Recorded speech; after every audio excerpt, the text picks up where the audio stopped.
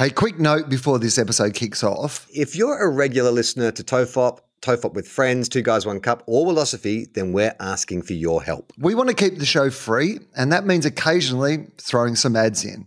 This is so we can pay our bills for important things like, questionable art by James Fosdyke. Yeah, but we don't want to support businesses that you don't care about anyway. That'd be annoying for you, it's bad for us, and it's useless for the advertiser. So what we're asking is to get a bit of info from you that'll help inform the sort of brands we work with. Yeah, the survey is quick, and everyone who does it goes in the draw to win $100. Well, a $100 gift voucher anyway. I mean, that's still more than we get for this podcast. Your input will help us work with the right brands and keep the show free. There's a link to the survey in the episode description. It closes soon. Thanks heaps. A listener production. Hello and welcome to WILOSOPHY with Will Anderson. I'm Will Anderson from the title of the podcast, and today's guest is Andrew Hansen. I love this. Andrew Hansen, of course, you probably know best from The Chaser, but he currently has a show on the ABC, which is a musical version of Australian history. It's called Australian Epic. It was written with Chris Taylor, who, of course, also from The Chaser, and it's a 6-part musical documentary series. It's really fun. It's really funny, and you can catch that on ABC TV straight after Question Everything, or on ABC iView, which is, of course, is where you can watch all of the episodes of Question Everything that have been released so far this year. When you hear this, if you're hearing this in the week that it comes out, I think there's been 6 episodes of a 9-episode series so far, including the most recent one that had Gareth Reynolds, Tom Gleeson, and Lizzie Who, and was an absolute cracker. But we've been having such a good time doing the show this year. So that is called Question Everything. You can find that on ABC TV and ABC iView. And while you're there, make sure you check out Australian Epic by Andrew Hansen, today's guest. While I'm doing the plugs, I may as well just say thank you to everybody who's been listening to WILOSOPHY this year. It's been so nice to be back doing the show and doing it with so many great comedians from Australia and all over the world. And we've got a whole bunch of other chats that have been banked already. Some of these don't come out in real time because of the nature of my schedule and the comedian schedules and us wanting to be well in advance of recording these episodes so that they come out regularly regardless of what else I have on. Sometimes, obviously, the conversations themselves aren't reflecting things that might have happened in the last couple of days or months.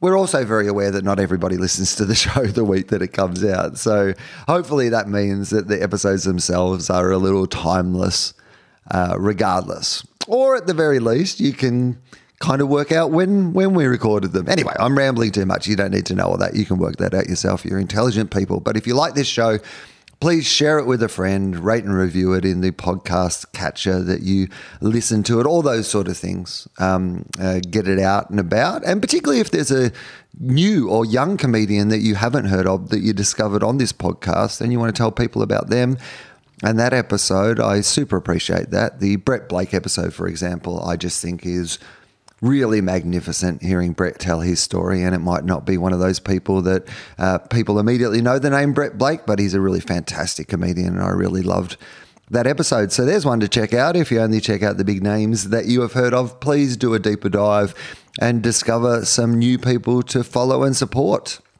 What else could I tell you? I still have some shows left this year, not many left. Live TOEFOP in Sydney this weekend, if you're hearing this in the week that it comes out. So Charlie and I, with special guest Gareth Reynolds, will be at the Sydney Comedy Store on Saturday doing TOEFOP. And then the following Saturday, it's my final show for 2023, my final What You Talking About, Will, my improvised stand-up show at the Sydney Comedy Store. I think that's Saturday, December the 2nd or the 3rd, something like that. It's a Saturday afternoon. You can go to the Comedy Store website and all the details will be up there, but I'd love to see you at that, my final gig for the year, so I'd love to go out with a, big fun sold-out show to finish off and go into the break. And then in January, I have 3 shows that I've added at the Newcastle Comedy Club of What You're Talking About, Will. I believe that 2 of those shows are already sold out. So if you would like to come and see me in Newcastle in January, getting quick for those. My national tour, Will Legitimate,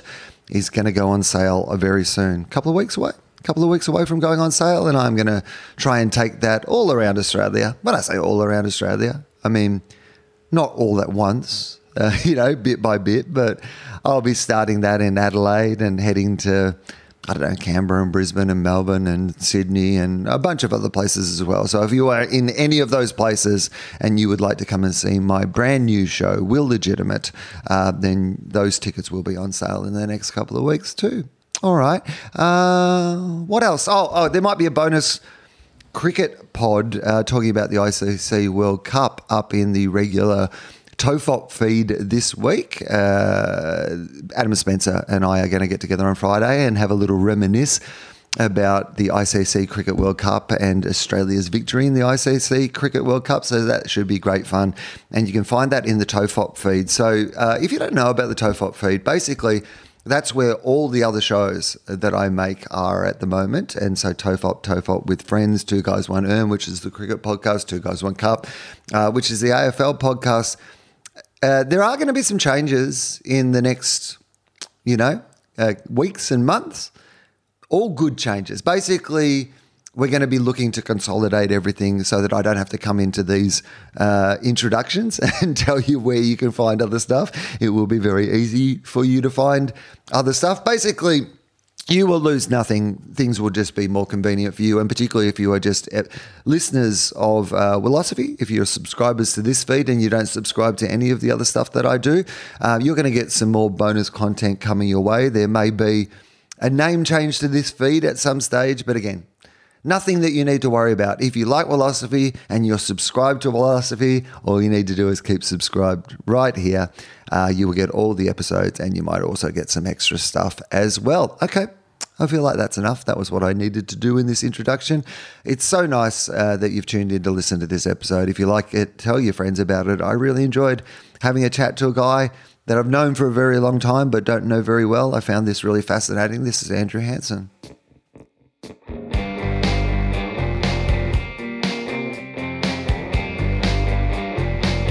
Hello and welcome to WILOSOPHY with Will. No, do that. Do it again. Take two. Should I take two? No, actually, let's go with that. Go with that. That was fine. And welcome to Hello, that's fine. And welcome to WILOSOPHY with Will Anderson. It is actually quite a tongue twister that I've given myself, and there's no real reason for me to introduce the podcast at the start other than, people know that this is WILOSOPHY with Will Anderson, and they've heard the intro, and they've probably, it's rare that they've got to this point in the podcast and don't know what's happening. The music's happened and those sort of things. So and they looked it up. They probably typed in WILOSOPHY with Will Anderson to find the bloody thing in the first place. Well, I've been told since that, and we'll get into the proper introduction in a minute, but we can just leave this in. I've been told since that because I used to say that, I said, well, if you're here, you probably know, who's on the podcast and I don't need to introduce them. And a lot of people actually said to me that they listen to their podcasts on sort of an autoplay. And so often when they are listening to something, they won't necessarily, unless there is an introduction of who's on it, it isn't as if they have, looked it up specifically for that moment. So really, imagine having that level of time in your life to just be able to listen to some random podcast that just turns up in your ears. That'd be a luxury. It was a foreign idea to me also, but I believe it does happen. So anyway, let's start the podcast properly. My name is Will Anderson. Welcome to WILOSOPHY with Will Anderson. This is a show that starts with me asking the guest who they are. So that's how I'm going to start this show. I'm going to ask my guest, who are you? Oh, it's a deep question, Will. That's a difficult one. I hope you don't mean that on a profound level, or do you just literally mean I'm Andrew Hansen and I am a writer, performer, producer type, comedian type, musical guy who's probably best known for having done lots of TV shows with a comedy group called The Chaser in Australia. Is that the answer you were after? I don't have an answer that I'm after. I like asking the question and then see how perturbed or otherwise people are by the very framing of such a seemingly simple question. Because I guarantee you, if we did like a compilation cut of people answering that question, the predominant thing you would get before they answer it is some musing on whether we are talking about the deep rendering of it or who. It always feels like we start the podcast with people immediately having some sort of existential crisis of how to answer that. And well, of course, you're interviewing artists, Will. Of course, we're all very complicated, worried people. I mean, who am I? You're right. Yeah, we've all got issues. We've all got issues. Yeah, I know. And you've got a microphone in front. It's very different. Like if you just walk into a room and somebody says, "Oh, who are you?" That's different from sitting down with a big microphone in front of you and say, "Who are you?" I agree with that, but so tell me what those. So if you did just walk into a room, no microphone, social situation, and somebody does say, "Who are you?" Well, what is your answer in that case? Because I feel if you immediately went to, "You might know me from the television show The Chaser," that would feel a little too presumptuous to answer the question that way. Yeah. That would be bad in just an office or a cafe or something, wouldn't it? Yeah, that'd be terrible. Yeah, I meant more, what are you doing here or can I help you, I guess. I think exactly. I'd probably ask, I'm just looking for the men's room, actually. It'd be an answer more like that, I'd say. Okay, so yes, first things first, like there is a framing even of your professional life that you started with. So let's get not that it's the tricky bit, but just the thing that you said at the end, but also kind of, you almost felt obliged to say, which was the Chaser connection. It's like, what's the relationship with that now? When you do something that is so iconically identifiable, like I imagine it can be both a blessing and a curse. And I don't want to put words in your mouth, or I just would like to know, has there been times when your relationship to being, part of that group has been different, that you viewed it through different prisms? Yeah, absolutely. No, there has been, because it's really just a brand name, The Chaser. It was this name that was just thought up by Charles Firth in the late 90s for this comedy newspaper that he had started. And so it's not quite the same as a comedy group like Auntie Donna, which is specifically those people, or Monty Python. It's those six guys. But The Chaser is a sort of umbrella term. And so, that is, but the worrying thing for those of us, particularly I think for the five of us who wrote and performed The Chaser's War on Everything and The Hamster Wheel, which were probably our most popular shows. Actually, CNN was popular too. We sort of made the name very well known in Australia, but it's not necessarily our name. So there's a bit of a Beach Boys thing or a bit of an ownership thing now where, the name just gets bandied around and used by almost bloody anyone. I mean, you just like the guy who I asked to go to the men's room, and when I walk into the cafe, he could probably say, "I'm from The Chaser" these days. It seems to apply to anybody, and that's a bit worrying. You sort of want to own your own name, and I don't, and I'm not that comfortable with that, to be honest. It is a bit. It's odd because The Chaser still exists as a social media thing and a website, which is largely run by Charles Firth, and those of us who kind of did those TV shows, we are barely or not at all involved in the running of those things. But of course people think it's us, or some people must. And so, if I see a post go out, I think, well, I had nothing to do with that. I feel like I've signed something. I feel like I put my name to some on behalf some material of the Chaser organisation. Well, exactly. I mean, how would you feel, Will? Like if just any old stand-up comedian could just walk on stage and be introduced as, "Ladies and gentlemen, it's Will Anderson," and just somebody walks out and does some material, and it's not you. I mean, it's pretty nerve-wracking actually, because they can say anything, and So I'm a bit. Yeah, I am a bit uncomfortable about the Chaser thing in that way. The other baggage that comes with having done the Chaser shows is, of course, people think it's a certain thing. That there is definitely a notion that the Chaser is all about sort of topical comedy and political satire. and nothing else, which is always weird to me. And I talked to Chris Taylor from The Chaser a lot about this. We're always a bit bamboozled by that because only a tiny percentage really of our TV shows were actually topical or actually about politics. And I think, you know, of the screen time, particularly in The Chaser's War on Everything, 90% of it was sketches about, you know, ordering brashly in a restaurant or pranks where I played a guy who spoke too loudly on his phone on the train or I pretended to be a carpet salesman. And, you know, most of what we did was actually very generic, silly comedy. There was always a kind of there was a particular voice or a particular attitude that we brought to it, an angle. But there is a strange thing I find just work-wise these days or even trying to sort of book into gigs. You know, a lot of people are like, oh, it's from The Chaser. Oh, well, that's going to be very political. You know, or, oh, he's going to talk about Anthony Albanese for half an hour if we book him into this.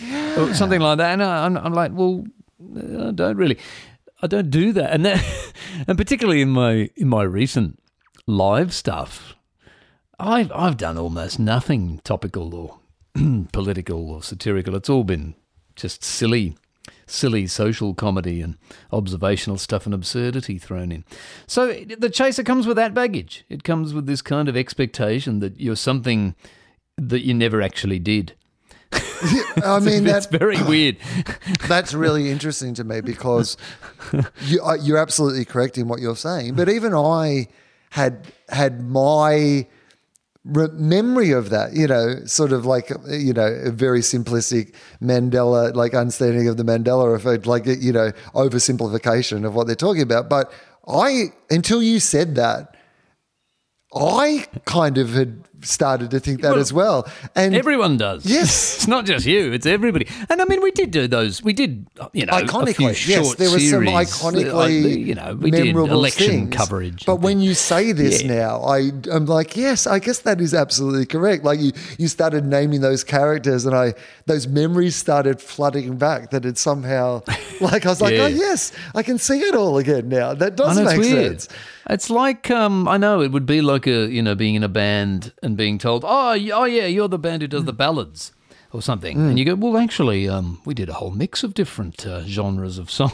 We didn't only do ballads. We did some upbeat numbers too. And so it's a bit like that. So let's start then with what you're currently doing and we can work backwards because I think that's, you know, rather than being defined by the past and like sort of telling that story, let's like start right now and like work backwards because I feel like that's who are you now? Like both as, you know, well, let's start with work. Like you said that your, you know, latest show like very much wasn't, you know, of the you know, politics of the time. What was it? You know, what were you inspired to like write about and why that direction?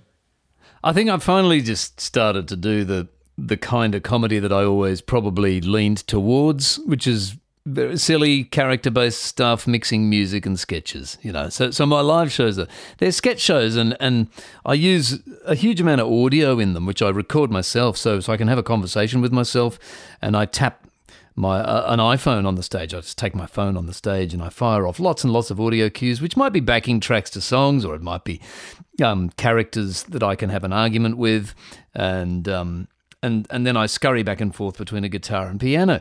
And my latest show was called Andrew Hansen is Cheap, and it was a show ostensibly about trying to survive in these expensive times of ours.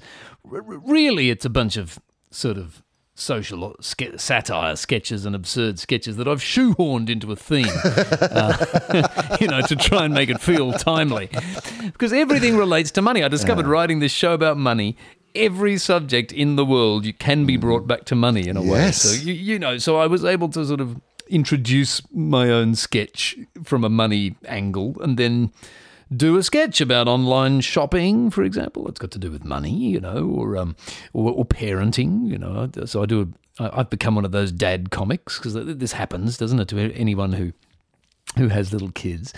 So that's kind of what I've been doing recently is this is these mad, live, fast-paced comedy. I've done 3 of them in the last few years, and it was something I always should have done, but I never did it. I've always been a ditherer, Will. But where does So I mean, I'd love to get to the dithering, but I want to, I just want to know about why the form, why have those pre-recorded bits? Why operate them yourself? Why, do it in that form? And even the pace of it, where did that come from? Was there influences? Did you grow up watching something like that? Or is this just something that is inside your head that you needed to get out on stage? Why express it in that way? It is a bit of both. It's a bit of my childhood influences because I grew up loving certain types of mostly absurdist, silly comedy shows from Britain. I mean, we had to grow up with what we were given, didn't we? It was just like we didn't have much choice. So whatever was on the ABC was something that you would take, and so I took in the goodies, and sometimes Blackadder was on in the middle of the night on Channel 7, and I would record it on VCR and set it, because it was on at 3:25, I remember. And so was The New Statesman, the show starring Rick Mayall. It was on in the middle of the night, and I dug up this stuff which nobody else at school had found. And I didn't really like Australian comedy shows much growing up. They just didn't ring my bells, It's so personal, comedy. It's like a taste in music, isn't it? Everybody has their own thing. So I took that in, but then as an adult, when I started doing it myself, I kind of stopped watching comedy, and I actually kind of avoid watching too much comedy because I've got that anxiety of influence, I think they called it. I'm really worried. I don't want to pick up too much shtick or too much stuff that's going to end up in my own work. I want to keep on just being different from everybody else, and I feel like the only way to do that sometimes is to just not watch what other people are doing. And I felt worried about that until I heard Miyazaki say it, the guy who from Studio Ghibli, the guy who directed those amazing animated movies, which are really out there, and different movies like Spirited Away and My Neighbor Totoro from Japan. And he was interviewed, and he said he just doesn't watch movies. And he was asked about his influences, and he said he stopped watching movies when he was very, very young. And I think that's why he's unique, because he's just unlike everybody else. So part of it, part of why I've developed this onstage format is it's as my manager said, I don't think anybody else is really quite doing that. I mean, it's not, there are other people who trigger their own audio cues and that sort of stuff, but I don't think anybody quite does it in the same shape that I do it. I'm a very writery sort of person. I don't, Tom. I was chatting to Tom Gleeson about this, and he sort of made fun of me for doing nothing in the moment, And I said, no, I don't do anything in the moment because I'm not good at it. That's not my strength. But my strength is in writing scripts and performing characters that are precise and timed, and then weaving music into it in a kind of a mathematical way that's very exact. And so I thought, look, I'll just play to my own strengths and do that. And because I can do characters and I can do music, I thought, well, I should bloody well just do that in my show. And I mean, I can't do what you do, Will. I don't, I don't think I could ever do regular stand-up. It's just not my way of thinking or behaving. And I don't think I have the requisite kind of charm or charisma or whatever it is that a stand-up needs to do in that pure form. But I am more of a sort of writery, sketchery sort of guy, and that's kind of where it came from my childhood, just watching a lot of sketchy written stuff. I mean, that makes a lot of sense to me. I'm interested in the process of how do you see that? You talk about, that almost mathematical construction of something, right? How I'm going to layer it, how I'm going to put it together. Is that when you're constructing a joke like that? Sorry, by the way, you're like, are people really interested in the two of us talking about how a joke is constructed?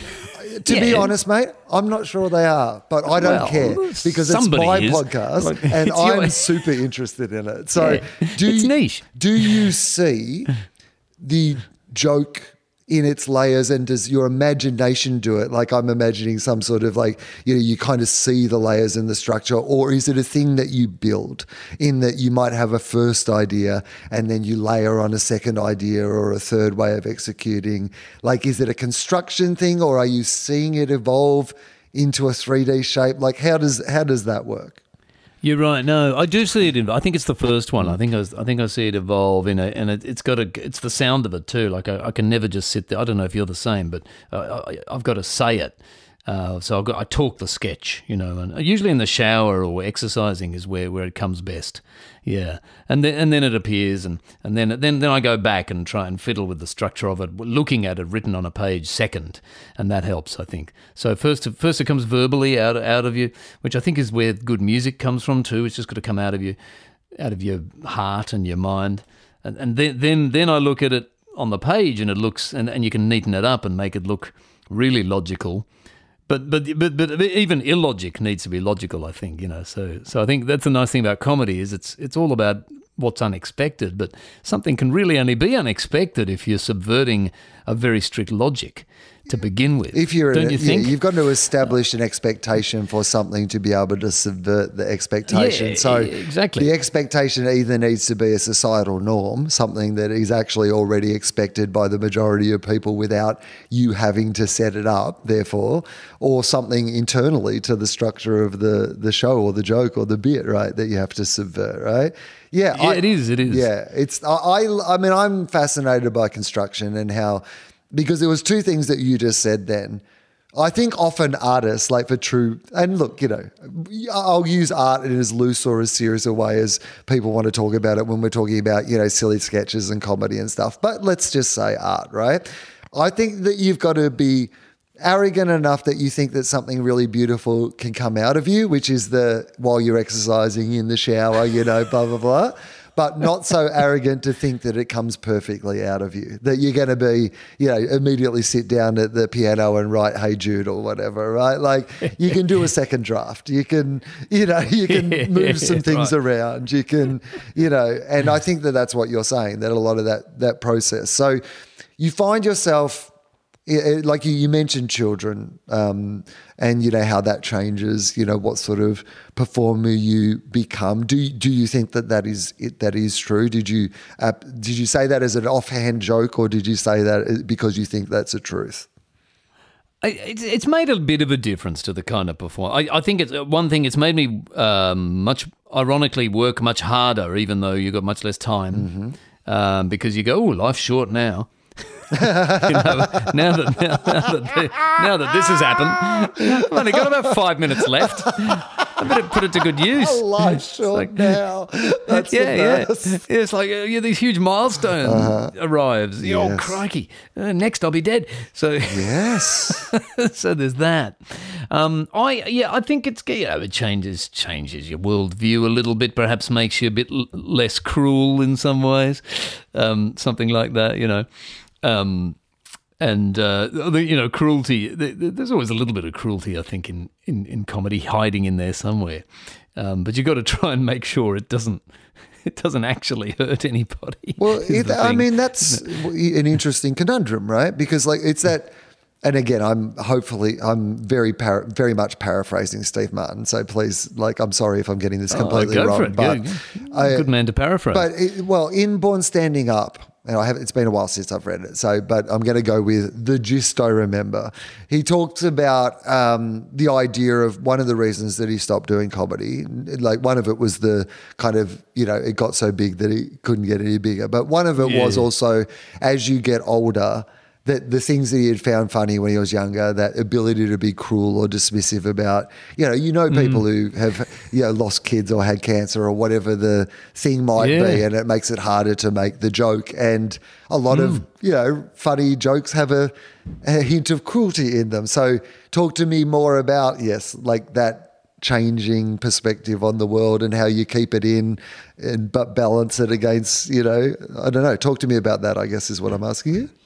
Yeah, that's an interesting one. I mean, that's true, I mean, not the most comedy, I think, has to be cruel. No. But occasionally it's that, it's that famous quote that of Mel Brooks. It's about comedy versus tragedy, Yes. isn't it? That it's about other people's suffering. It's about other people walking into an open sewer and dying, which it can be sometimes. But yeah, I think you're right. As you age, at uni, I studied this Australian writer a lot, Thea Astley, and she had this nice phrase that she the natural cruelty of the young was her phrase for it, which is, Yes. I think you do have that when you're a kid. And it is fun. I mean, some of the, I'm sure everybody remembers back to huge laughs they would have had with their friends, trading very unfair and unkind jokes. Not necessarily with the person in front of them who's the victim or anything, but just, there's a sensibility difference, I think, as you age. Yes. Were you a person who always wanted to have children, Andrew? Were you do you feel like you were one of those, I'm always interested if children happened to you, or you thought that was probably going to be something that was going to be part of your life? No, I never did, no. I mean, I grew up, I was the youngest by far of my siblings, and so I never really encountered children, and I wasn't that interested in them really, until, and then suddenly my daughter was born, and I was just kicking myself, why didn't I do this a long time earlier, and then I would have had more time on the earth with my kids, because it could be completely changed. I mean, it's like just kick my head open and everything open when it happened. So I went from this, I guess, kind of what a lot of guys probably are, where you trundle along life not really thinking about it, and had nothing to do with kids and no desire to even really have them. And now they're by far the most important and brilliant thing in my whole life, ever since they arrived. So I really had this 100% turnaround. It was very strange. I mean, I guess it's that sort of don't knock it till you try it sort of thing, Yeah, I couldn't believe it, actually, and I've become a very, if anything, I've gone too far the other way, and I've had a couple of friends with similar experiences. I think it happens if you leave it till later on too. You've done everything else. You've travelled and you've had your fun. You piss farted around and you've mucked about, whatever, for a long time.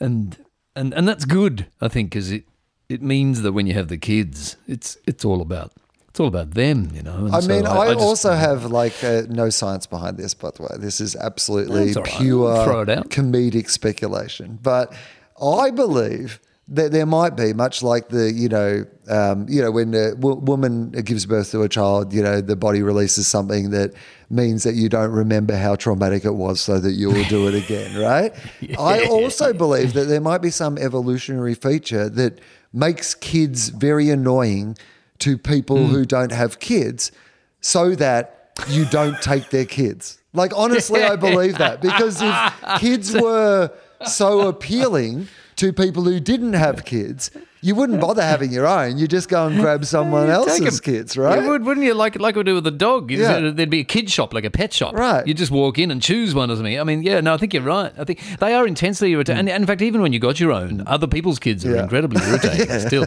They're not cute or nice. Only my own kids are adorable. Nobody else's.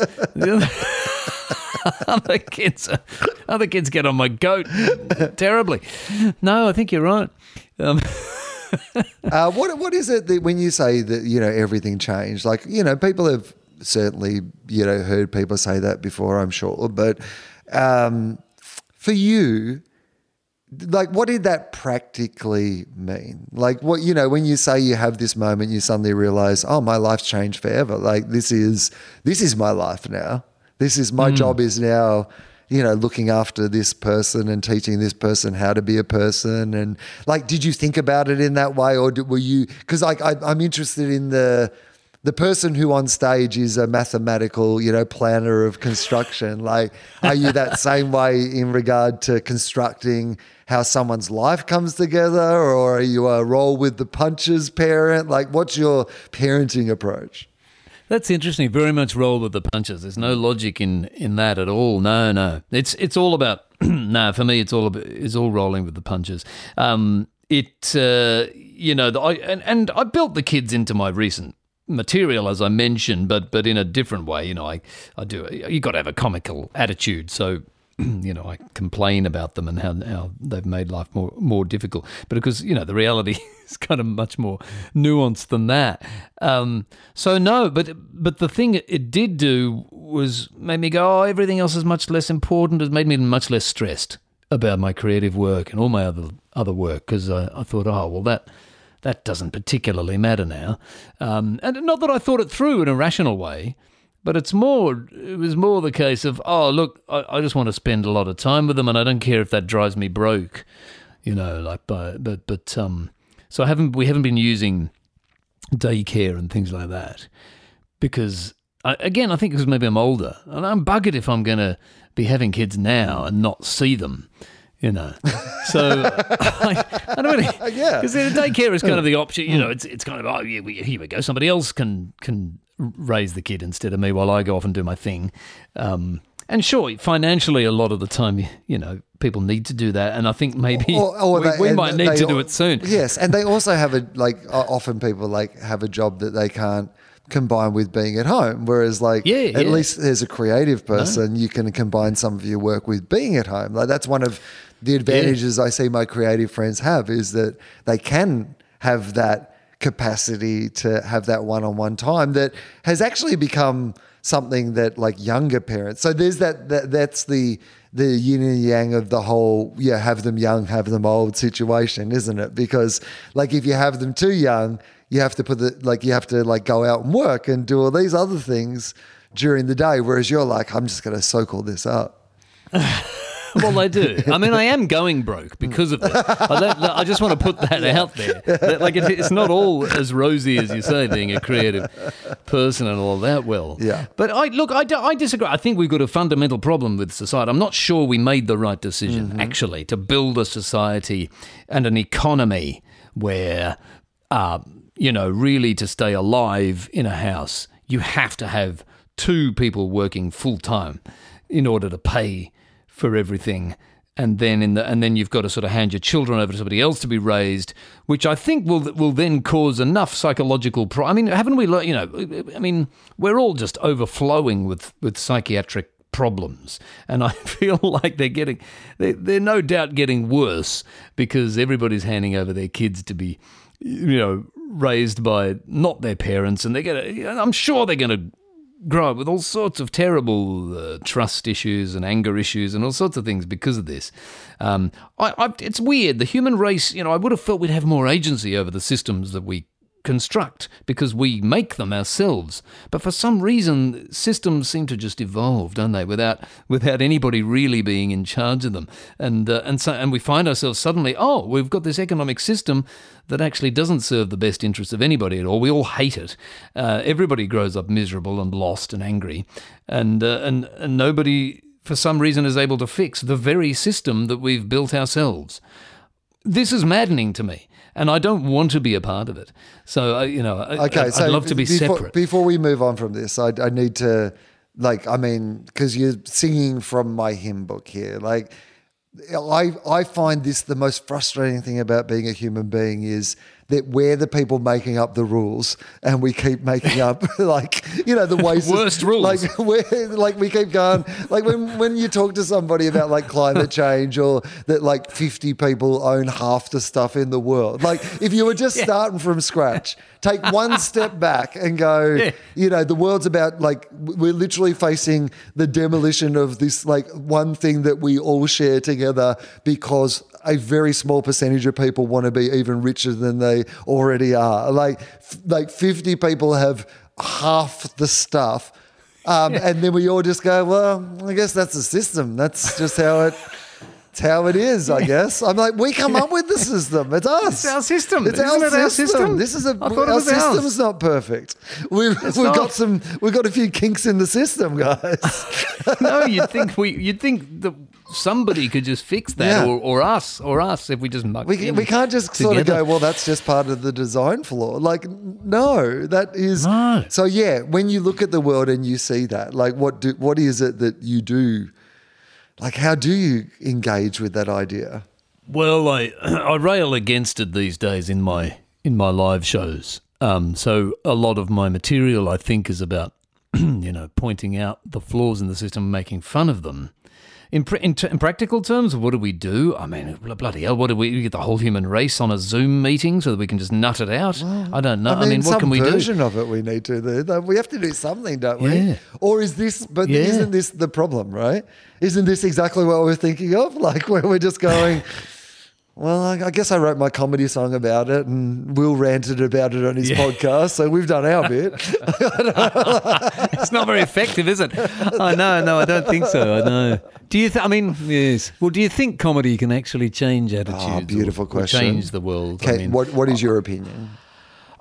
Look, I think it can make tiny differences, because, I know that from me being influenced by writers and artists. I mean, I've been very struck, Will, by the fact that I later discovered in life that almost every single writer who I grew up admiring, whether they were a live performer or a novelist and musicians too, and then when I find out about their lives and as an adult, I've discovered they all have very, very similar values to myself. Like all of them, every single one of them, almost to a T, has very similar politics to me, a very similar worldview, and this wasn't. It can't be a coincidence, can it? That all their creative work went into my heart and soul when I was a kid, and then I grow up and go, oh, gee, I share the values of these people.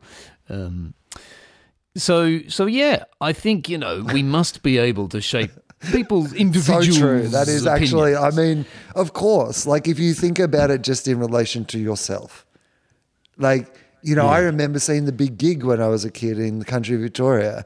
And I still remember to this day, part of what I loved about The Big Gig was I was like, all these people kind of think about the world the way that I think about the world. And then, of course, it was really the opposite, which was that I was thinking about the world the way they were thinking about the world. I'm like, as a kid, I thought it was like, I've met these like-minded people, as opposed to, no, you are starting to believe these things because these people that you admire or find funny or interesting, obviously you've got to have some sort of aptitude towards it or something, a part of you that lends itself to those sort of influences. But absolutely on a personal level, if it can shape you, then it can... something you do can shape somebody else in some way, right? Not necessarily in a way you can control, but it can. You don't get a say in it, do you? But so there is that. But then also, I mean, I'm not sure that I write in order to improve society or anything like that. That's not my aim. My aim is because I enjoy it, firstly, and secondly, to provide a bit of diversion for people. As I've gotten older, I've started to wonder if it's a bit frivolous. So, I've started to do some actual sort of arts work at a local level recently as well. Like I'm doing creative business work for a local council at the moment, for example, because I'm more excited these days, I feel, about what's going on down the street. That seems to me to be more relevant to people. If you can walk down somewhere and see something happening, you go, that's interesting. Look at here's a play on here, just nearby, or here's an art gallery. And especially now that screen and audio are so fragmented. I mean, you mentioned how we were diving into the nuts and bolts of how to write comedy on this podcast, for example. And so a lot of our audio and video entertainment's so specific and niche that everybody's watching a different thing. We don't have you don't turn up to work or school and just talk about the same show now like we used to when you and I were growing up. Everybody had watched the same thing on telly last night. That doesn't happen anymore. And so but what does bring us together, I think, is the events that are happening in our local area. I think that's really interesting.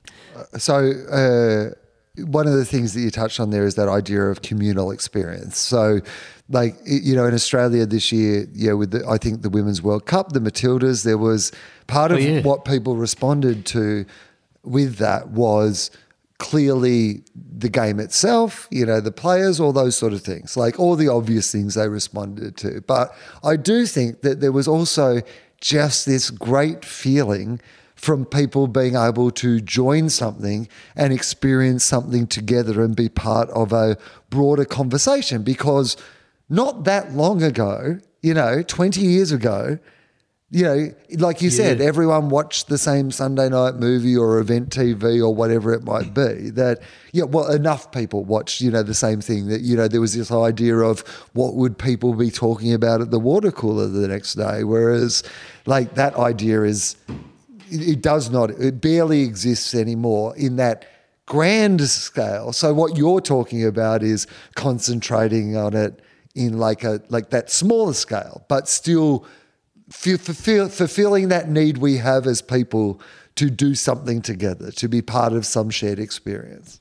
It is, which I miss out on. I ache to do that because I've never, like most creatives will, and, I don't feel like I've ever really fit in to where I am or whatever. And, and when I was growing up, the books I was reading, the shows I was watching were actually not the same as what most people were. So I guess in a way I've always lived in the era of streaming and fragmented niche entertainment because, I'd turn up to school, the kids would talk about whatever they had watched last night, whereas I was watching my VCRs. That's right. Yeah, they weren't watching the ABC at 3:35 in the morning. No, they weren't. They were not. Only I was.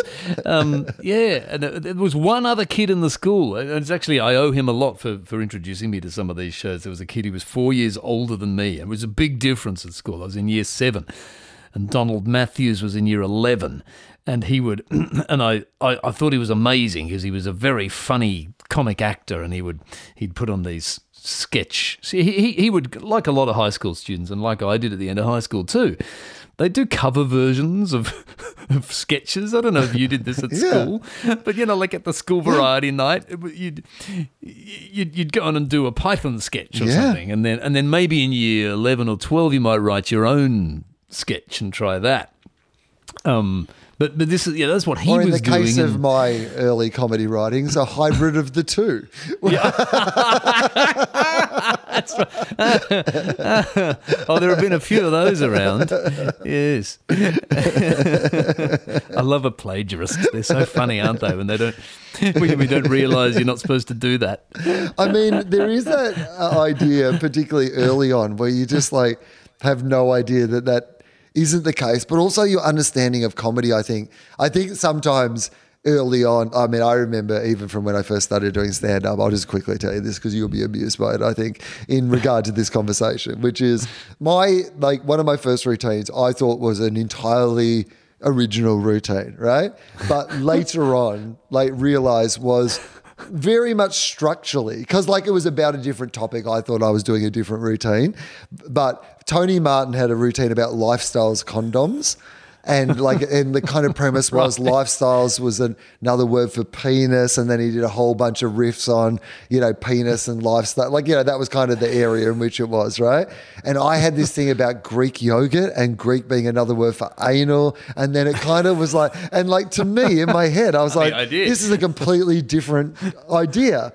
But it is, but it isn't. It's the same. It's actually the same joke, right? About a different topic. But you don't understand that at the time. And I remember for a while I was fascinated by going to see first year, university law reviews and whatever, because it would always be a case of oh, look at that. Yep. I know where you got that one. Yes, that's right. They did do that. That's right. Yeah. But so the idea of art on the street was what we're actually talking about, and that idea of, being amongst art, living within art, the idea of it not having to be necessarily. So talk to me more about that. That would seem to be why I'm fascinated by that. So tell me more. Well, look, I just feel like when everybody's watching something different on TV, it's so irrelevant, and I so often start the day with conversations with people. Did you see Thank God You're Here, or did you see Severance, or have you been watching whatever? And then everybody blanks out. No, what's that like? Oh, and there's a real sense of disconnection, Whereas I think it's exciting though that if you walk down to your local shops and somebody's doing a show on the street, or there's a bar with live music in it, and then everybody goes, "Ooh, hello," and then you're all in there together. I think that's more exciting. Or festivals too are a bit like that. I mean, everybody's seeing a different show, but Melbourne Comedy Festival or Adelaide Fringe, at least everybody's together, and I've found that really, really a good feeling in recent years. It's a nice feeling for somebody who's never really felt like they belonged, in the scene that they're in. Like, I've never really belonged in our culture or our country or that sort of feeling. I think like a lot of creative thinkers, a lot of us are like, I just don't, this is not me. These people are all completely different from me. It's what we can bring too. I mean, you have to be like that, don't you? To entertain other people, you've got to be quite different and odd. So, I mean, it's an interesting concept, and I'm fascinated to unpick it a little bit more, which is that when you say, because I'm interested in how what you're judging that's how they think by. What do you consider to be the sort of cultural norm or median or average or whatever? There isn't one, is there? No. I mean, it's a mad thought. I realise that too. I realise it's a bonkers thought, and at least we do live in an age now where we kind of celebrate difference or embrace diversity and difference. I mean, I think we're finally getting around to that, but it is. I find it mostly in commercial stuff. I think maybe the common voice is like, whenever I see an ad, I feel very bewildered and bamboozled. I'm like, well, this doesn't appeal to me at all. I don't belong on this earth, because if they're advertising this, there must be millions of people who are into this product and the way it's being sold to me. But I really intensely don't get it or like it. So in that. In that sort of commercial arena, and I received emails for things that dads would want for Father's Day, for example.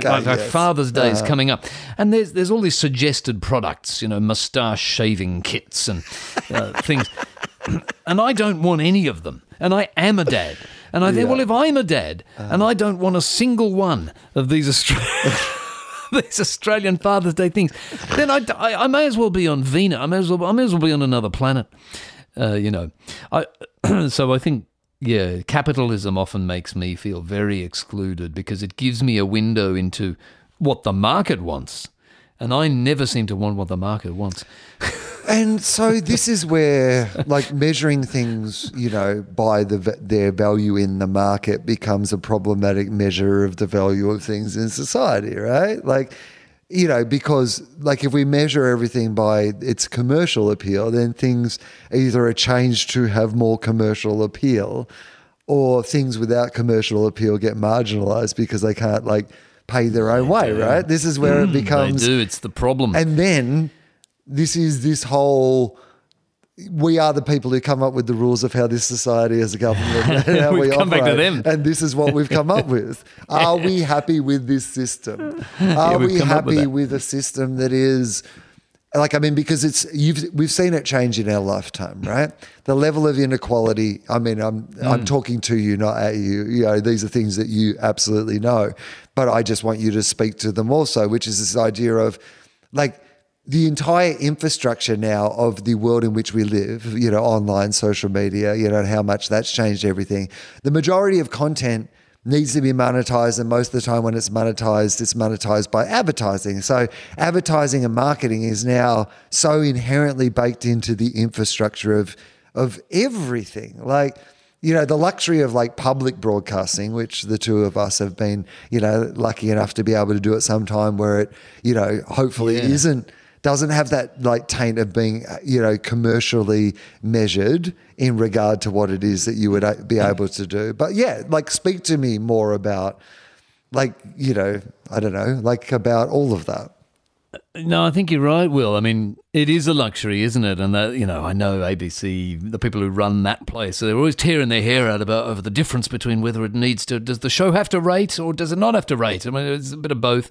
They're trying to have it both ways. I mean, I guess something has to have a certain audience, though, to deserve an existence. I feel like if something is so unpopular that the only person watching it is the person making it, then maybe that doesn't necessarily deserve to exist. Maybe there's something wrong with it. I mean, if literally no one. So my question for me, what is the minimum audience for something so that it deserves to exist? And I must say the number's pretty low for me. Like, I think something probably should deserve to exist. Let's say a very unusual cabaret show or something like that, or a show put on by what I heard Brett Blake refer to as circus turds, which I thought was a great term for those types of shows. One of those very niche things. Maybe I reckon if a show that only appeals to an audience of 6 or 7 people, I think that's still fine. That probably should. That deserves to exist. And I often feel that my sensibility probably only appeals to 6 or 7 people. So that's fine. I think that's fine. It is a shame, though, if things can only exist through advertiser support. I mean, we've seen the results of that. You look at sort of free-to-air commercial TV in Australia. I hadn't watched it for years. I unplugged my TV in 2010. And then years later, I had a look at commercial TV again. And it was really like having my eyes and ears rinsed out with skunk piss. It was just the most awful experience. I couldn't believe that there was such a form of entertainment at all.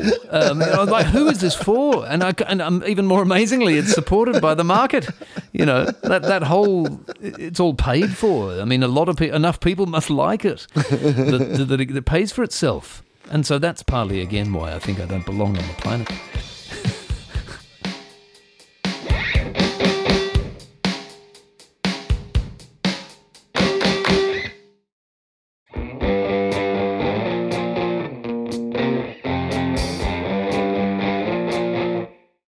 By the way, like eyes rinsed with skunk piss is an expression that's going to stay with me for a little while.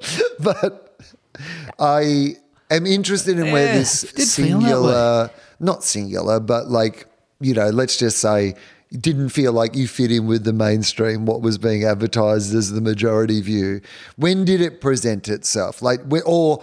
When, maybe these are two different answers, I'm not sure, but when were you aware that the way that you looked at the world and thought about the world was not necessarily what you considered to be the mainstream look at the world? Yeah, it would have been the age of 4 in preschool, definitely. Yeah, would have been in, before I started school, I knew, it was very clear that I was extremely different from any of the other kids and probably all preschool kids probably feel that way. Of course. I'm not saying that I'm special, or they're like, oh, look at me, I'm the unique artist or whatever. No. I imagine we all turn up before school and go, oh my God, who are these freaks? Yeah. Well, everybody, look at that kid. He's nothing like me. Well, look at that kid over there. And yeah, I got a bit of an inkling of it too when one day a bunch of boys in the preschool, or in Melbourne it's called kinder. I live in Melbourne these days. In Sydney, when I grew up, it was called preschool. The thing you do before school, this boys formed a queue to take turns to punch me in the face, one after the other. And then I thought, okay, this is a very clear sign to me that I'm not the same. As these other kids. And also, I don't think things like this happen in preschools nowadays either. I think it's all, there's cameras on them. Because they're meant to send photos home of what your kid's doing during the day. And I don't think that would look like a good photo. Yeah, imagine like a row of people waiting to bash your child. That's right. The teacher has to write a little report too and send it to the parents. And now she'd have to write, today we spent the day forming a queue so that we could punch Andrew. Here are the photos. Here are the photos. I don't think this would happen. But, this was the early 1980s, I think. Yeah, what was it? Yeah, well, it would have been the early 1980s, yeah. And so I reckon a lot of people, we do feel that we're different from... I see it in my own kids. I can tell, my 6-year-old, I can tell that she probably feels that she's quite different from all the other kids, I mean, maybe this is something that brings us together, finally, Will, as humans, is that none of us feel that we belong, and ironically we're united by our dissimilarity. I do feel that, actually. That was the theme of my 2020 tour, actually, which I called Solo Show. The theme was about going it alone, and doing things by yourself. And it was a theory I posited in the show. The ultimate conclusion of the show was that the very thing that unites us is that we're so disunited, which is still, I think, a note of hope. Yeah. Well, but is the problem that, so the problem is sometimes that we won't be honest about how different we all are, right? Like, this is my major issue with religion or any sort of program, really. I'm not a joiner, and I can imagine from the conversation that we've had so far that, you probably are not signing up to a whole bunch of things, but maybe that's wrong. I was tempting to, though. I wish I could. Yeah. I wish I could, but Well, because I think that's, the problem with any of those things for me is I'm not saying that Jordan Peterson's 12 Rules for Life didn't work for Jordan Peterson. I'm just saying that Andrew Hansen would have a different 12 Rules for Life and I would have a different 12 Rules for Life. And if I thought I was going to live by your rules or by Jordan Peterson's rules, then that would be a mistake because they're not my rules. They're not your rules. It'd be stressful, wouldn't it? Yeah. Imagine having to live to somebody's. There's an idea for a reality show, Will. Do you want to do that? Maybe we could do that together. You've got to live by somebody else's rules for a year. That's not actually the worst idea. It's a great idea. Look, I told you I was into commercial television.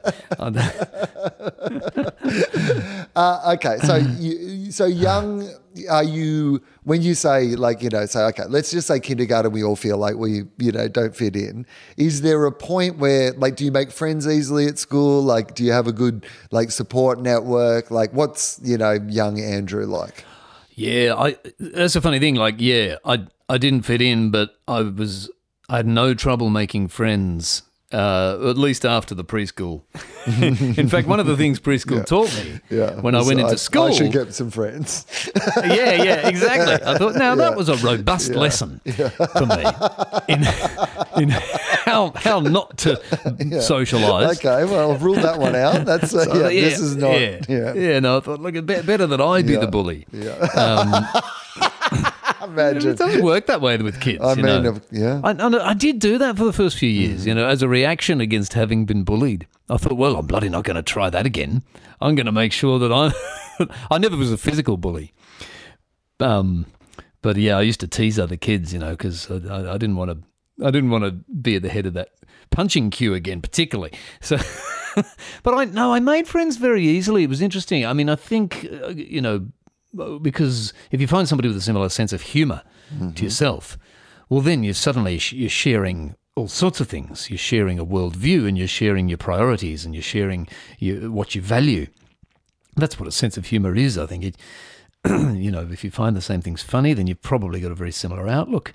So I made terrific friends, and particularly in high school, I made this fantastic bunch of very close and good friends, and we had a lot of good times together. And some of the funniest, they were just, one of my high school friends in particular made me laugh more than anybody else, more than any professional comic has ever been able to make me laugh. I'm sure a lot of us in comedy find this, that we have a friend who you just click with, somebody you've personally met who your overlap in your sense of humour, the Venn diagram is almost 100%.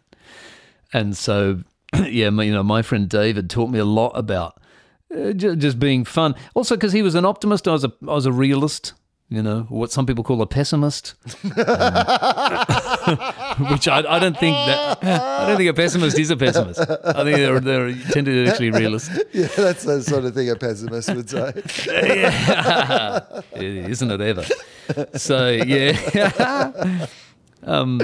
But even to this day, and this is quite a thing, for somebody who's in their late 40s, and I still sometimes remember some of the stuff that David used to say to me in high school when we were like 14 or 15. And I'll think about it sometimes in the bathroom and find myself doubled over crying with laughter. I mean, that's a big, not many, and I don't think many 14-year-olds could today probably say something to me that makes me cry with laughter. I mean, also it'd be weird if you were hanging out with 14. It would be weird. I wouldn't want to do that. No. You know, I know. Sitting there laughing with school kids on the train, you know. What are you guys laughing about? yeah, tell me. That's hilarious. Yeah. That's hilarious. So David would create, he and I used to have fun at school, sort of making up these kind of fantastical caricatures of the other students and the teachers.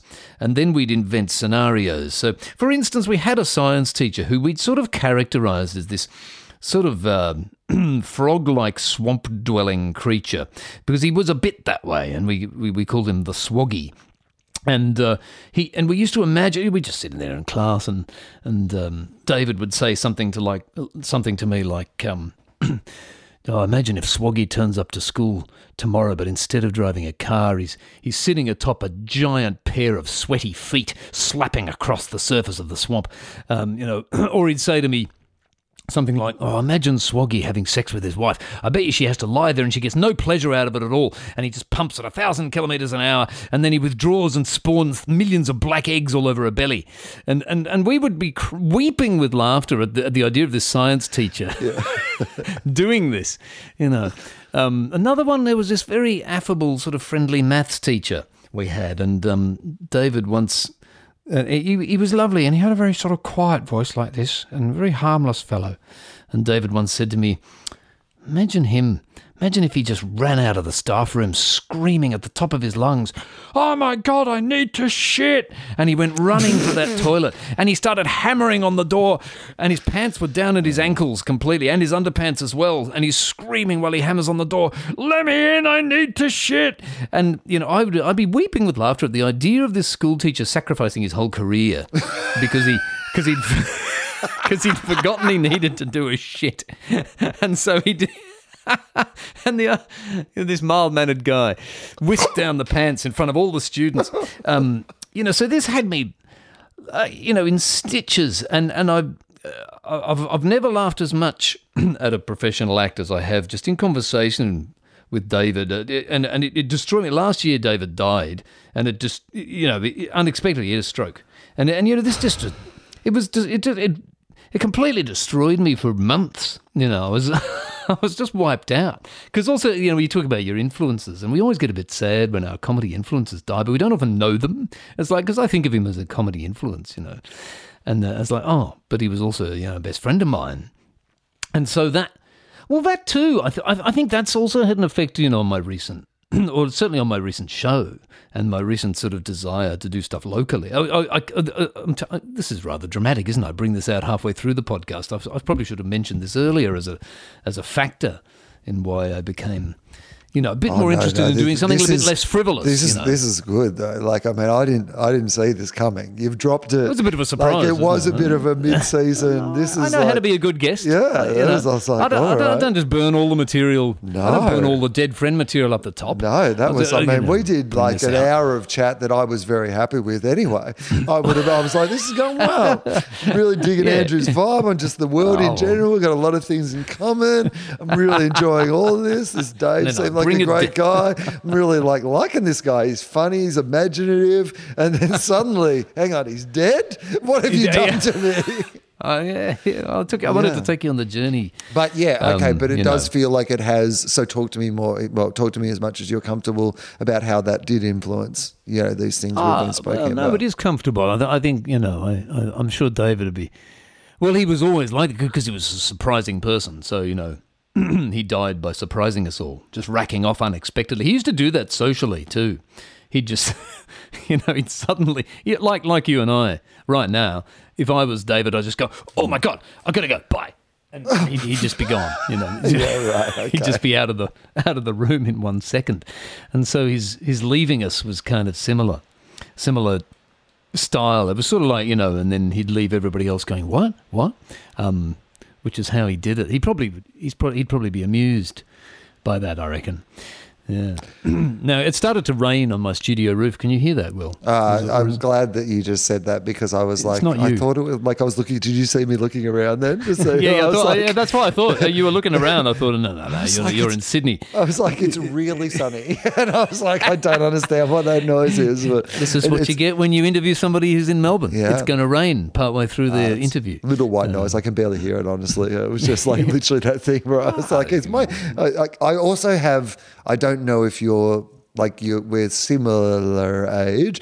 I've started to get a little tinnitus or tinnitus. I'm not sure how you're meant to pronounce that, but Oh, yeah, tinnitus, yeah. Oh, that's annoying. It Isn't is it? annoying, I had a bit of that because my jaw was wonky. Yeah. I had a wonky jaw. okay. Why was your jaw wonky? I just got a crooked face, Will. Haven't you seen it? Have Bit you? crooked. Did you have to do something to remedy your wonky jaw? Yeah, I just had to stop yawning in the style to which I was accustomed. Oh. And once I adjusted my yawn... Were you ruining your face through an incorrect yawning technique? It was an incorrect yawn. My yawn needed adjusting. Is that Yes. So I yawned at a slightly different angle. Okay. And then the tinnitus disappeared. It was brilliant. Oh, God, because it was annoying the shit out of me. Maybe there's a chance I'm yawning. Well, the wrong way. check your jaw, Will. Go see a couple of ENTs, You have to see a couple because the first one I saw just said, nothing you can do about it. You're just old. The second one, he also said, don't eat crunchy foods. Oh, so you cut down on the carrots and the nuts, and then your tinnitus might go away. Do you find that annoying? Does it drive you batty? At the moment, it's only mild and occasional. It's not like, sort of constant and painful. It passes pretty quick. But I certainly wouldn't like if it got worse than it is. Like at the moment, it's fine. If this is what it continued to be, I would be fine with that. But that's not how things work. It's going to get worse. It's going to get unbearable, isn't it? That's what I imagine. That's what it feels like. Yeah. That's certainly in 5 my years, nightmare. that's So right. I'm really clinging on to this. It might be the way I yawn thing in the hope that I can just hang on to that. reform my yawning. And Well, this is how you should get all your medical advice. It's just from your podcast Anecdotally. guests. Yep, that's the most reliable. literally 10 minutes ago was like, what works for other people doesn't necessarily work for you, but I've heard this yawning thing will fix my tenderness. So No, mine was really low. I used to, and I got angry when I stayed with my wife's parents. That's when it first started, this low, it's a noise like that, and I was getting frustrated at them because they couldn't hear it. I was saying, no, look, it must be the farmer, because they live in the country. It must be the farmer over there. What's he doing? Is he irrigating his dam? Why can't you hear this? But it was in my head. In your own head the whole time. So, Andrew, the broad conceit of this show is I ask people whether they have a life philosophy of any kind, and it can apply to anything. It can be more than one thing, and an appropriate answer is also no if you'd like to say no. But do you? Is there something? Yeah, I hit upon one, Will, when I was younger. I hit upon it shortly before I finally just started doing sort of full-time entertainment as a job, because I had a very unhappy run from about 18 to 27 or 17 to 26 or something, and I was off the rails and useless and dithering around and didn't know what I wanted to do. I was very unhappy. And then I had a real light bulb kind of realization, which became my life philosophy, which is that life is extremely hard and you shouldn't expect it to be otherwise. And as soon as for some reason, I think guys are a bit hopeless in this way. I feel like women figure this stuff out much quicker than we do, but it did take me till at least 26 to just go, oh yeah. And as soon as I just said that to myself, like, life is terrible, it's really awful, I felt 1,000 times better. I just felt so good, and I've been really much more able to deal with life ever since I just said that to myself. People talk about positive self-talk, Ryan. You got to talk positively. You always hear this in self-help manuals. Oh, you got to say, I can do this. I'm great. I'm special. But what I say to myself to cheer up is, life is shit. It's the worst, most horrible thing, and you just got to put up with it. And then, honestly, that makes me feel so much better about everything. It makes everything easier. And then you can get on with the job. Like, if you just accept that and stop whinging, you can get on with all the horrible stuff and just do it.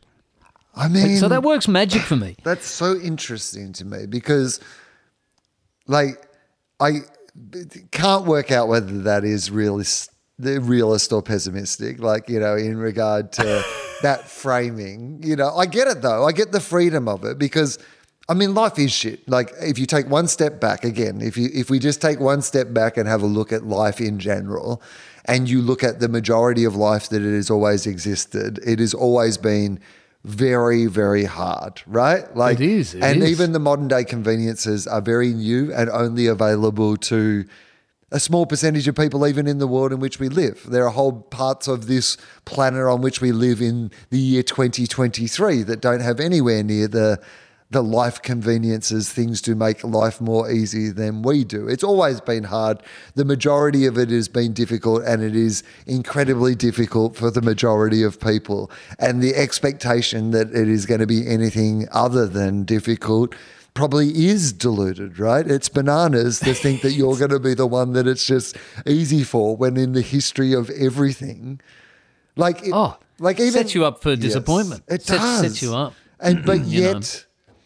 But yet, how do you not let that drag you down, I guess, is the question. So there is a difference between realistically assessing that, and then I would argue that a lot of people, that's too much, right? Like, if we sit with the idea that life's really hard and then you die, often unexpectedly, and definitely there's no sort of moral logic to the universe at all. Like, it's just pretty cruel and hard, and then you die. Then how do you not let that weigh you down, I guess? It doesn't weigh me down personally. I totally agree with you. Well, most people would probably find that way of thinking too hard to move on with, and they'd probably prefer to think positively, you know, and all roses and rainbows. But it just helps me because I found that the other way made me feel terrible, right? So I found that, you know, expecting things to go well, that just wasn't working for me.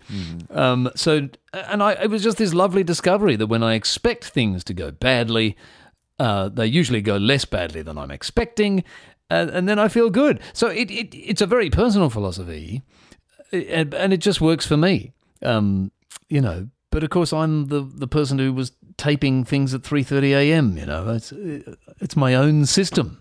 Oh no, I understand it. Like, you know, I totally understand it in a life sense, and also in a creative sense. Like, you know, early on in my life, I think I would have described myself as being a perfectionist, and I realize how ridiculous that is now, because I've never been perfect at anything, and the idea that I just some random fucking kid born on a dairy farm, you know, would be the one, like the one who was able to do things perfect. I mean, it's deluded, right? Like, it's bananas. We've had the perfect kid. Did your parents say, oh, he's perfect? Yeah. It's an unlikely location for the perfect kid to arrive, but it is. Here he is. Like, but it's weird. It's weird that we even think that, right? But But then, when you are like passing on worldview to your children, like, I mean, you know, you're shaping them now. You are partly responsible for how they view the world and how they think of the world. How much of your like worldview, you know, I mean, I don't know, like, you know, how does that affect how you know, talk to children, you know, about the world? I've got to be a bit careful what I say to them. I realise that, at least, if I, you know, because, like I say, I'm aware that my worldview might not necessarily be useful for them. So what I've told my older kid is a very softened version of that philosophy, you know. Yeah, which is kind of, you know, sometimes life is a bit crap, because, you know, she'd come home and complain to me about 50 different things that happened during the day. She's like myself, She's like me. When I was young, I'd pick out all the negative things that happened during the day and dwell on them for weeks. And I was like, life is a bit shit sometimes. I was, but you can always look forward to something. Actually, and this is true. Generally, if you wait around, then a good thing comes along. I mean, it just does. There's this Tom Petty song called "Something Good Coming," and he sings, there's something good coming.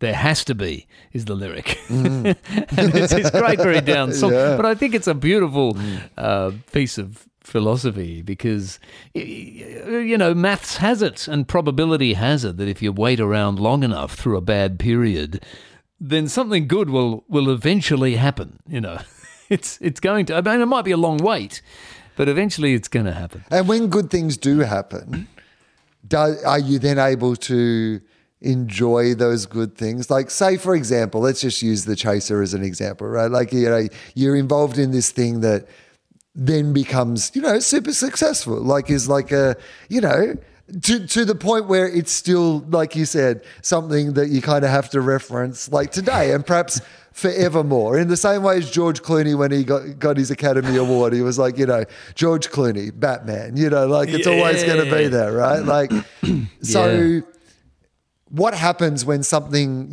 or whether it be like, the birth of your child or whatever it is that you want to frame as being like a great thing, when success comes, like are you able to then accept that, find joy in that? Like, does your worldview like prevent you from being able to be in the moment and enjoy that, or does it actually make that better? Nah, yeah, I have no trouble. After I turned a certain age, and I think after I developed my life philosophy, lucky I had one actually for the format of your podcast. Look, of life being shit. Yes, people work something out on the way in, but it feels like you've actually got one. Oh no, that's a bona fide. I've had that at the front of my mind for many years. No, after that point, no, I have no trouble enjoying myself. Will, yeah, I've always been very good at enjoying myself. Like when my first kid was born, I just took 6 months off to be with her. Luckily, I was had enough savings to do that, for example, and I've taken my wife. We buggered off on all sorts of lovely holidays and things like that. I like enjoying myself. I enjoy enjoying myself. I think particularly because I was unhappy when I was young. I had this kind of baked in unhappiness and negativity, and which might have just been due to lack of exercise. To be honest, I was very unfit. Part of my other life philosophy is if you feel shit, you just go to the gym, and all of a sudden your life is 20 times better. I mean, it's quite simple. Definitely. At least go for a walk. A walk always helps. Yes, yes. You don't have to do much actually to cheer up. It's you don't have to profoundly change things or see a therapist necessarily. You can just walk about at a brisk pace. Okay, so do you have a belief system around, well, this is the way that I normally ask it, which is, what do you think happens when we die? Yeah, this I'm open to, because nobody knows. So I'm a big believer in research and facts, and we just don't. I wish we had more research and facts about how it feels to be dead, but it's quite irritating, isn't it? That's the one thing that nobody's really been able to properly research. Is what does happen when you're dead. Do you think that the knowing would make our lives, I mean, of course it would. It would have to substantially change the world forever, I imagine, if we actually found out what does happen one way or the other. But yes, it would. Would you like to know? Like, I mean, regardless of what the answer is, would you like to know? Oh, yes, absolutely. I love knowing things, except for spoilers in stories. I want to know everything else. I love information, love knowledge. And you don't think that knowing how something works takes away any of the mystery of like the thing itself, right? It doesn't at all. No. It actually, I think it can improve your appreciation of it, And this English teacher at school who I liked a lot. In fact, I still catch up with him sometimes. And, he was telling us why. He said, look, sometimes people say, you don't want to analyse a poem because if you do, it wrecks it. He said, but no, it's like being a mechanic, was his analogy. He said, you would get in under the bonnet, you'd see how it all works, see how the engine goes, and then you'll be able to be a better driver. That was how he described it. I'm not sure that's true. I thought that through and thought, I don't think the skill of driving has much to do with knowing how the engine works. You need to know how the steering wheel works. And you don't need to know. It was a flawed analogy, but it sort of applies. I like it though, even though it doesn't quite make sense. I think if you know how things work, it does give you an appreciation of them, I think. And so, I'd be happy to know how death works. I think it's highly likely that we just get snuffed out. I have severe doubts that we're going to wake up in paradise, or come back to life as a insect, or whatever the other beliefs may be. I imagine those magical sort of beliefs are highly unlikely, but they can't be disproved. So I'm open to anything. How do you then give how do you bring meaning to your own life? Or is even that something that you think about? No, that's a great question. I've never really thought about it. I've always been a pretty directionless person. I've never been very ambitious. I've never had like dreams or goals that you're supposed to have. I think most of what's driven me in life is just to avoid pain, boredom, and suffering as best I can, and that's pretty much what's driven almost everything I've ever done. It's just to do that. I just don't want to be having too bad a time, and so it's not like a lot of people say, "Oh, what do you want to do with your life? Where do you want to go?" You're meant to have this plan, and you're meant to sort of No, I've never had that. So that's that. I guess maybe that's another one of my life philosophies. Just don't have too much pain, suffering, or boredom. I mean, and you'll be fine. It seems so sensible. So how do you? Because that way, the joy in your life, or the amount of pain in your life, is at least somewhat in your control. Whereas if you measure yourself by these huge externalities, like you just suddenly put them in the hands of things that you can never control, right? Well, that's true. Kind of. But I have a few regrets too. I feel like I didn't do enough creative work maybe when I was younger, for instance. Especially live comedy, it was always like, maybe I'll get around to doing a bit of that properly someday. And I dabbled in it, so I do the odd sort of gig here and there, but I was never, as you know, I was never like a room comedian doing stand-up rooms until the last few years, when I thought, well, what I probably should do that. I mean, again, I was sort of running out of time, and I was well, why didn't I do that all this time? And I think it's just because, like I said, I've always been rather unambitious and just sort of drifted towards doing things that kind of interested me, or that I thought, that might be nice to do. And then I got a bit excited about the idea of, there are all these comedy, especially after moving to Melbourne, which I did 5.5 years ago. I'm like, here we are in a city where it's actually part of the cultural fabric to do this. I should probably embrace the fact that I'm here and just start performing in comedy rooms. So it's got this weird thing where I only started doing that when I was quite old, at exactly the point when most people actually give it up, I think, and stop doing it. But it's almost a different perspective, because I've been thinking about this a lot recently, which is being back in the city.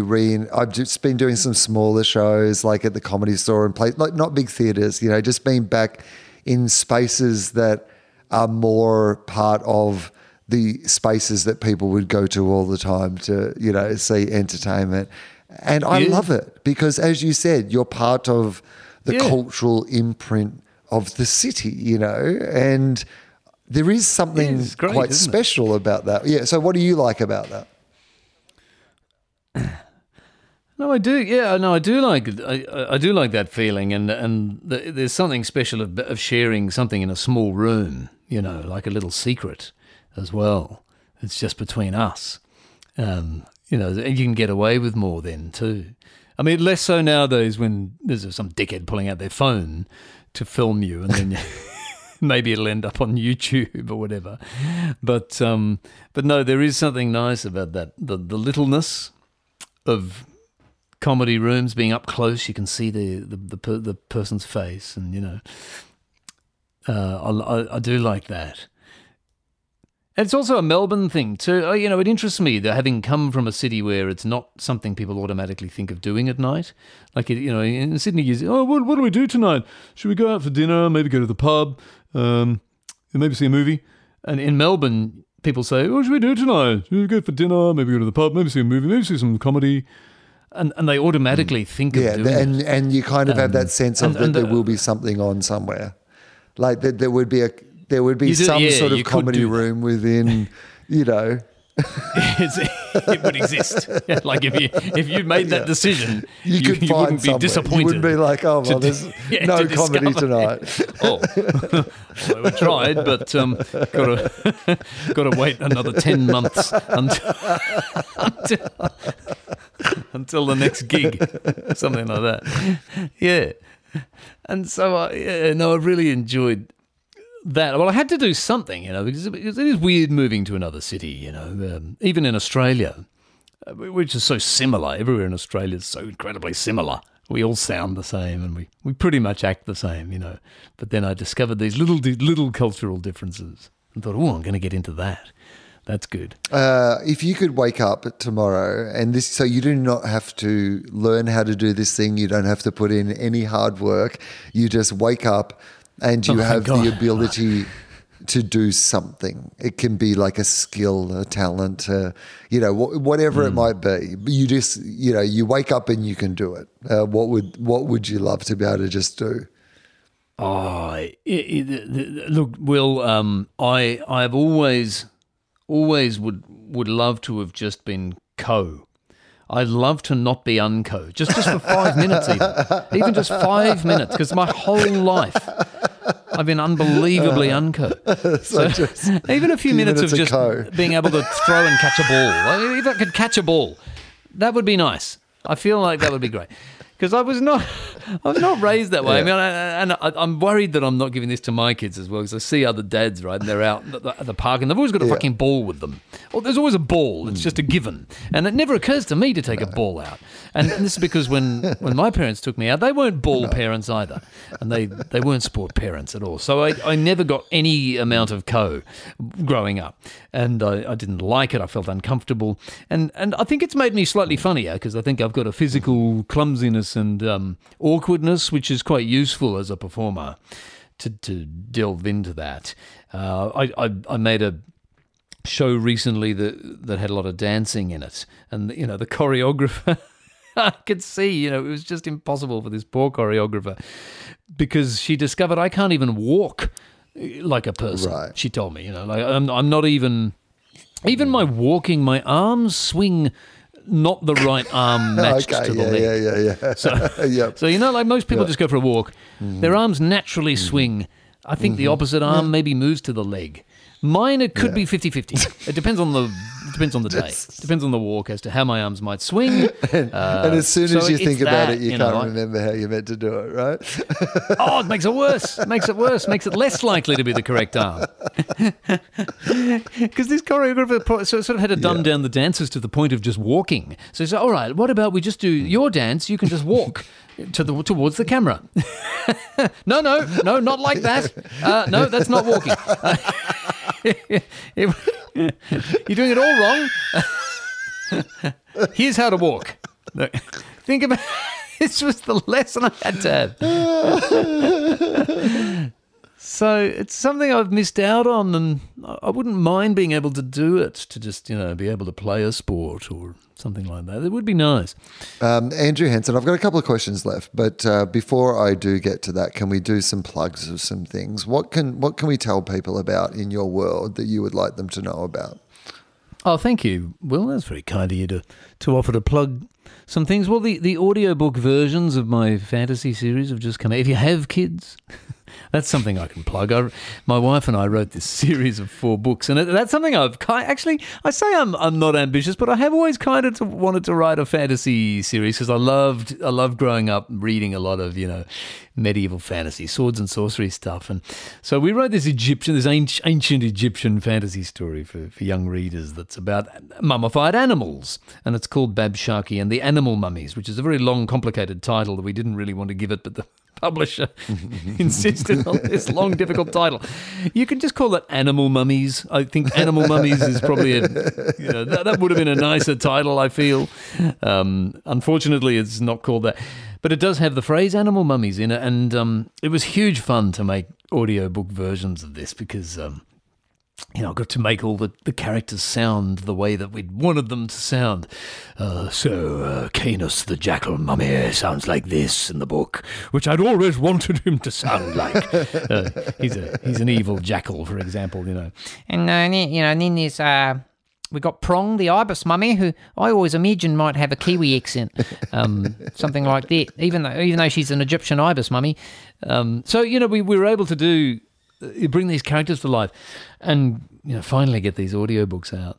That's probably just the only thing I can plug at the moment. Well, that's a good thing to plug, though. Animal Mummies audiobooks. That's a great thing to plug. I mean, that sounds absolutely wonderful. What was it about those sort of, fantasy books? It's funny, I have recently, I'm reading a lot more.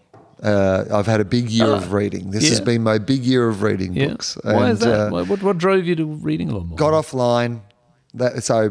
Partly had some time, but partly was also what you were talking, like you've been talking about quite a lot in this, which is the idea of finding your own happy places. And for me,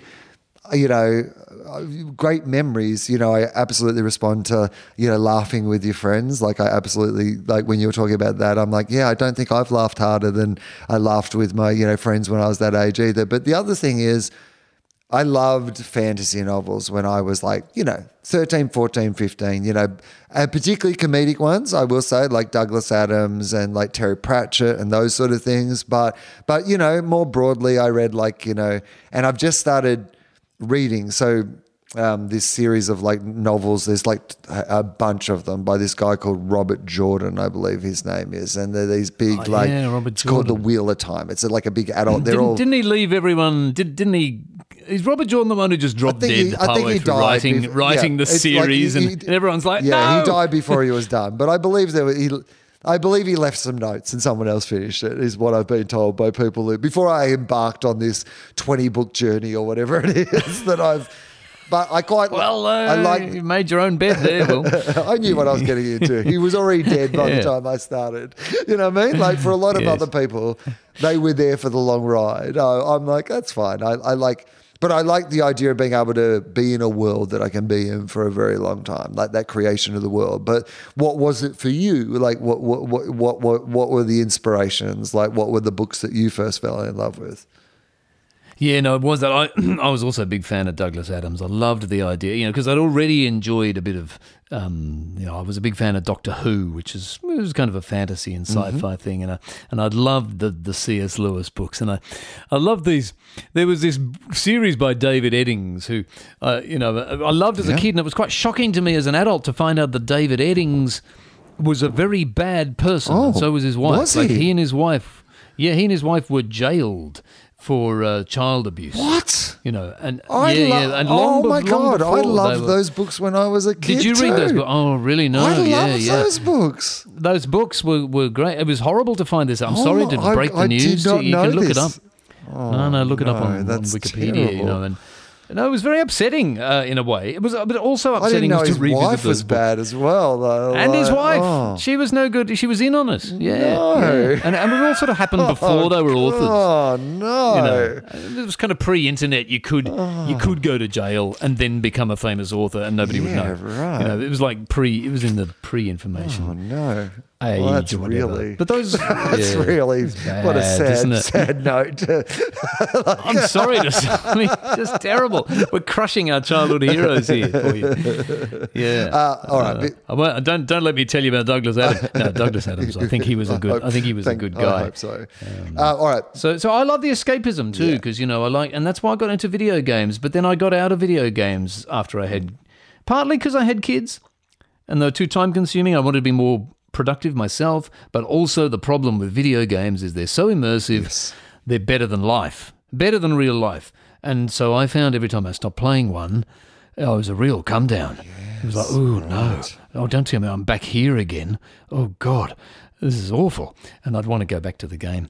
So I found them actually a bit of a problem for my, just for my mental well-being. So I've kind of put them aside. 2 final questions. I used to, on my desk, have a little reminder to myself that said, what would you attempt to do if you knew you could not fail? And like for me, that was just trying to free myself from doing something with expectations of whether it would work or not, right? Because I think sometimes that gets in the way of things. So I'm going to ask you that question. What would you attempt to do if you knew that you could not fail at it? If I knew I could not fail at it, this is a great... Look, I immediately think to just, creative things. But I also think about like some of the things that I've avoided because I'm a bit risk averse, being a realist. And one of the so things like bungee jumping and skydiving and parachuting, I would do those things if I knew that I wasn't going to die. So they'd be the things. Okay. But I don't trust them because or getting in a helicopter. I'll never get in a helicopter. You always read stories about helicopter crashes, and the news story, they're always in the news, and the news story always seems to say the pilot was very experienced with over 35,000 flying hours to his name. And I always think, well, if that's the case, you should never get in a helicopter because there's always the most experienced ones can't handle them. Yeah, never. He's never a beginner. It never says, it was the pilot's first journey. Day 2. No. No, that never happens. In fact, it's probably safer to get in a beginner helicopter's pilot. You're not an experienced pilot, are you? Because that's right. Killing people. Otherwise, give me the wheel because I've never done it. We'll be safe. Yeah, let me take. They're going down. Let me take this. I've never flown one before. And I want to make sure we'll get there in one piece and not be in those news stories. All right, final question, and thank you so much for doing this show today. I have super appreciated you being on. This has been very fun. It's been very fun. Thanks for asking me on, Will. Look, you've been doing this for years. I must have been very low on your list of priorities. No, it's not how it works. Not how it works, Andrew. It is not how it works. Finally got Firstly, my I had a year episode. off. I had all of last year off, so podcast is only back this year. Too, yeah. And so, and I also it's not how I book it. It just books there is no, if people went and tried to find a pattern in how this show is booked, then they would not be able to find one because come up with it nothing. is based entirely on whim, which is, Is it really? Is that how you do it? That's interesting. It's very sense. I don't really know why. I often find that so much of my creative process is reactionary in that if I had done. So when I finished doing the show last time, the show had escalated to the point where I was having Julia Gillard on, or the captain of the Australian cricket team, or these big celebrities with big ideas. And I stopped doing the show for a year. And when I came back, I haven't done any of that. I've only spoken to comedians, and because I just wanted to talk to comedians. And a lot of them have been people that, are really new or, certainly not household names, and because they're the conversations I'm interested in having right now. And sometimes it's just reactionary. Sometimes I don't necessarily go in and even articulate that that's what I want to do. It's just what I want to do. And so that's what it becomes. So when I talk to people, there was some reason that I wanted to talk to them, and it doesn't always make sense why. Like it just. What was the reason? What reason did you want to talk to Andrew again, I'm Hansen? not even sure like why it would have been at the time. Like when we booked it, do you know what I mean? Like as in like when I said yes to the idea that we were going to book you, there would have been a very compelling reason. But it doesn't mean that 2 weeks later I can remember what that reason was. I just remember that it felt like a good reason and then we did it. That's how the show's booked. I have a time machine. I do not for legal reasons have a time machine, but hypothetically, if I did and I were to offer you one round trip, either forward or backward in time, you can go anywhere, by the way. The rules of time travel and whatever doesn't matter. You can go wherever you want to go, as far or as little away, back, forward, I don't mind. But where would you go to? Oh, yeah, look. Well, I'd probably just want to pop a little bit forward. If I got one trip. One just round trip. Yeah, well, I'd like to just pop 50 years. 50 years ahead, maybe spend a few weeks just to check out that things are going to be okay. Because this is what we're all terribly worried about at the moment is it just all going to be a disaster? And I feel like I'd like to do that just to reassure myself because if it is okay, wouldn't that be great? Wouldn't it be wonderful if you go 50 years ahead and actually the climate's fine, the human race is still here, look, people are eating, people are okay, stuff's going on just the way we thought it, just the way that it has been. God, that would be a relief. It would be, but how likely? I run the risk do if you it's a think? disaster. I was going to say you do run the risk. I think it's maybe unlikely. I know. I'd run the risk of it being an apocalyptic horror. And then you have to come back. But if that happens, I guess it's a relief in a way. I think that'd be useful. It's like the death. It's like the death question. Will it'd be useful to know because I could build the bunker. Then I'd go right. Okay, it's all going to shit. Come on, kids, get into the bunker. We're going to grow our own stuff in a greenhouse, or whatever we need to do. Forewarned. Yeah, no, is forearmed. I understand that. Andrew, thank you. Very practical. Yeah, it was a bit practical, wasn't it? Question, but that's okay. I don't mind a little I'm a practical. realist. Yeah, exactly. And look, you know what? And I'm going to say realist, not pessimist, because. I don't think a pessimist would go forward. I think a pessimist would be too pessimistic about what you would find when you went forward to actually go forward. So I think it resolves whether it's realist or pessimist. Andrew Hansen, thank you so much for doing the show. Thank you, Will Anderson.